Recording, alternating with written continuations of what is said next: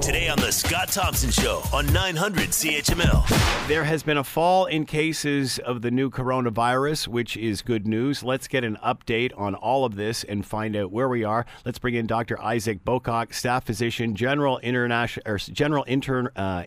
medicine and infectious diseases, associate professor, Department of Medicine, University of Toronto, and is with us now. Isaac, thank you for the time. Much appreciated.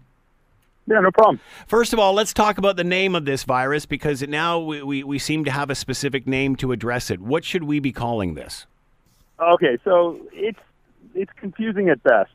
They named the disease COVID-19, COVID-19. It stands for coronavirus disease 19. So that's the illness caused by the virus. And then the actual virus itself is basically called SARS-2. So, I mean, I don't know. And you know what's crazy is it also took like 2 months for this to happen. And in the medical, virologic, public health communities, we kept using novel coronavirus, but that's not appropriate because it's not going to be novel anymore. And, we kept saying, okay, make a name. And, you can't just make a name. There's got to be structure to it. You can't negatively impact China or Wuhan. It can stigmatize a region. Right. So they came up with this. And, of course, like anything else, some people are happy, some people are upset. Personally, I don't care. I'm just glad we have a name. Why name the actual virus and the illness that it causes separately? What's the reason for that? I wish I knew. I mean, it's kind of silly when you ask me, because there are lots of viruses that can cause the same illness. Not to get nitpicky here, but for example, there's something called hand, foot, and mouth disease, pretty common in little kids. And there's various different types of viruses that can cause that. So we have names for the virus, but the disease is still called hand, foot, and mouth disease. So I don't know why that's the case here. I'm not sure that the illness is going to be I don't know. I'm not sure why. I think it confuses things, if anything. So that being said, SARS-2, what's the similarity between this and SARS, or is this getting way too deep into the weeds? It's getting too deep in the weeds. I mean, so they called the virus name is SARS-2, but of course we know that the illness is not SARS. I mean, it causes a different It causes a different illness. It causes there's a lot of illnesses that cause a respiratory type of infection. Many viruses do, as does this one. This illness is far less severe than SARS. I know it's obviously really unfortunate that there's been over 1,000 people that have died from this. There's over close to 45,000 confirmed cases, probably many more cases than that. But SARS' mortality rate, the case fatality rate from SARS was on average about 11%, whereas this one, the current statistics show about 2.1%, but most people know that this is actually going to be much lower than the 2% value, just because they're not able to account for a lot of the mild cases that are around as well. So it's not as severe an illness. Of course, it's still devastating when lots and lots of people get infected. But compared to SARS, the illness itself isn't as bad. So it sounds like the concern of this is not so much, as you mentioned, the severity of the illness itself, but the speed in which it's spreading from human to human.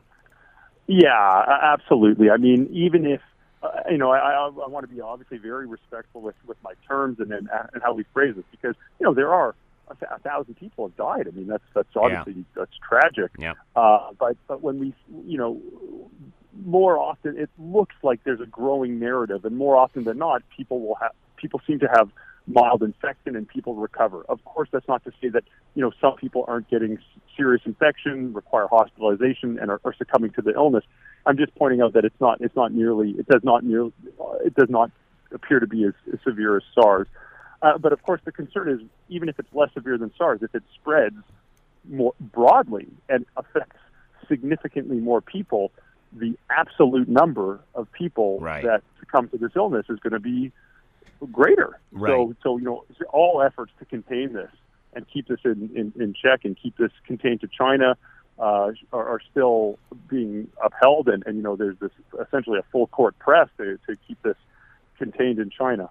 As you mentioned, this strain of this coronavirus not as deadly as SARS. Can that change over time? And you did touch on this in the sense that why is there such concern if it is not as deadly, and that being the speed in which it spreads, and I'm guessing specifically to those countries who may not have the systems in place to contain it the way countries such as Canada, the United States, or other countries around the world. Yeah. So I think 2 points there. One is that if China is not necessarily able to contain it, and if there are ongoing, cases in China and even beyond China, it might not. I'm not saying that's going to happen, but that's certainly a scenario that people are talking about openly. We have to be prepared for that scenario. Even if we are in a high income country with, relative to the rest of the world, pretty impressive healthcare and public health standards. But if we're getting inundated with cases, just like everybody else would be in that situation would be, it would be tough. It would be very challenging for the healthcare system. Currently they're doing a wonderful job. I mean, they've ruled in Canada 7 cases, but that people often forget that there's been dozens and dozens of cases that have been ruled out as well, and that takes up a lot of resources up front. While the diagnosis is still in the air. So I mean, our system has been tested, and it has passed the test with flying colors. But if Canada, if there's uncontrolled cases, in China or elsewhere in the world, and we're getting inundated with cases, our system will be stretched, and that's not a good place to be. But as we pointed out earlier, the vast majority of people will likely be okay.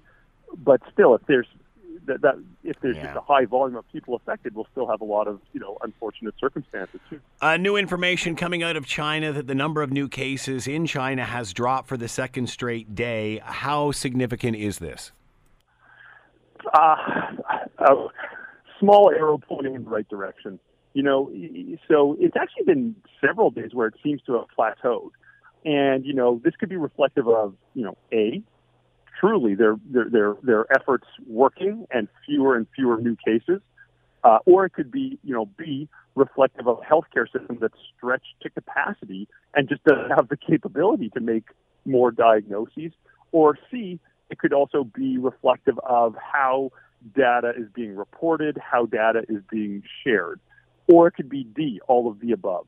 So it's certainly something that we're watching closely. Certainly, if it's true and reflective of the ground truth, that's fantastic news. But I think no one's saying we should take the foot off the gas pedal here, and there's still a long way to go to really make sure this is contained in China, and also preventing the subsequent transmission of cases outside of China as well. So still lots of work to be done. You're listening to the Scott Thompson Show podcast on 900 CHML. Once we finally get a handle on this and contain it as best that can be, how does China prevent this? I mean, first SARS, now this, and obviously it creates chaos around the world, even if it is a less severe illness than SARS. How does China prevent this? Yeah, I mean, this is what's called a zoonotic infection, which means it's transmitted. It went from a non-human animal to a human. SARS and now this, I mean, these were likely facilitated by, markets where there is close proximity of humans with non-human animals. And MERS, for example, which was not from China, but from, a Middle Eastern country from actually emerged in Saudi Arabia, same. That was in close contact with camels and humans. So any place where humans are in close contact with live animals, there's certainly the potential for viruses to jump over into humans and to cause these epidemics. So I think we have to be very thoughtful of our interactions with animals, how markets are set up, it's just, I mean, just taking a step back and looking at the 30,000-foot view here, it's impressive how, something can start in a market, in a corner of a city, in central China, and now 24 countries are affected, and there's a massive epidemic in China. I mean, it's incredible how globalized we truly are and how interconnected the world really is in 2020. Because what happened as a local problem is now a global problem. So I think we have to rethink our interaction with animals and how this is done moving forward to prevent this from happening in the future. Many have been critical of China's mass isolation and quarantine and the way they've handled things. Is that the answer? Is there a right way to do this? I mean, we're seeing tourists stranded on cruise ships, and then all of a sudden, well, maybe that's not a good idea. We should get the healthy ones off. Yeah. How do you handle this? Tough to know. I mean, it's tough to know. Usually. So there's a couple of things here. One is the essentially these transportation and travel bans that China has imposed in the country itself, and historically haven't really worked all that well. But in all fairness, it's hard to extrapolate from historic examples to this example because nothing of this magnitude has ever been attempted before.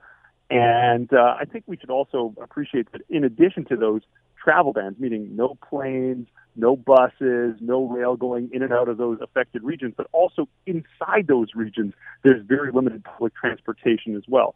So coupled with those transportation bans are also like social distancing. So, large gatherings have been canceled and people are generally staying to themselves. And, it's going to be interesting because, I'm talking in hypotheticals here, but what if this works? If this works, and if China is able to contain it with these massive initiatives that, quite frankly, impinge on human rights like this, we might be in a bit of an ethical conundrum the next time this happens again.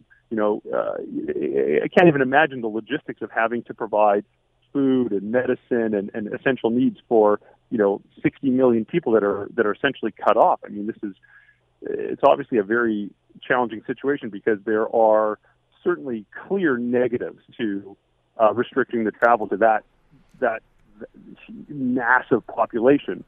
But if the positive is that this is how you quell a potential pandemic, I think the general community at large has to think, is this worth it or not? When will we know when this is over? What's the sign? What's the signal that says this is on the decline? It's on its way out. Do we know that yet, or is that day by day? Yeah. So 2 weeks ago I said 2 weeks, but that's clearly not the case. I really think we will have some evidence as to what direction this is heading in. Don't laugh me out of the room here, but in probably another 2 weeks or so. Because I think in another 2 weeks or so, we'll have either, consistent evidence of fewer new cases, plus possible corroborating evidence from other sources that may demonstrate the same thing. Or we'll have the counterfactual of that, and we'll see, there's more chains of transmission outside of China. There's, spread of disease elsewhere in China. So I think in the next 2 weeks or so, we should have a good appreciation of, how is China actually doing? Are there fewer exported cases? And I think we should also have a greater appreciation of if there are, foci outside of China that have, significant transmission. So, for example, currently, lots of eyes are pointed towards Singapore. Small place, but there seems to be some ongoing chains of transmission there. Now, Singapore is well poised to get this under control. They have an incredible public health infrastructure. But, if that happened in a place like Indonesia, which is in the neighborhood and hasn't reported any cases, but they've only had the capability to diagnose this for the last week, or another, perhaps a low-income country that just doesn't have the same capacity to manage cases, it might be a bit of a different situation. So I think we'll have a better picture of if this is going to continue to spread or if this can be quelled in the next 2 weeks. Dr. Isaac Bogosh has been with us, staff physician, general internal medicine and infectious diseases, associate professor, Department of Medicine, University of Toronto. Isaac, thank you so much for the time and insight. Much appreciated. Anytime. Have a good one. You too. 1227 900 CHML. I'm Scott Thompson. News coming up at the bottom of the hour. Pipeline protests when we continue. The Scott Thompson Show. Weekdays from noon to 3 on 900 CHML.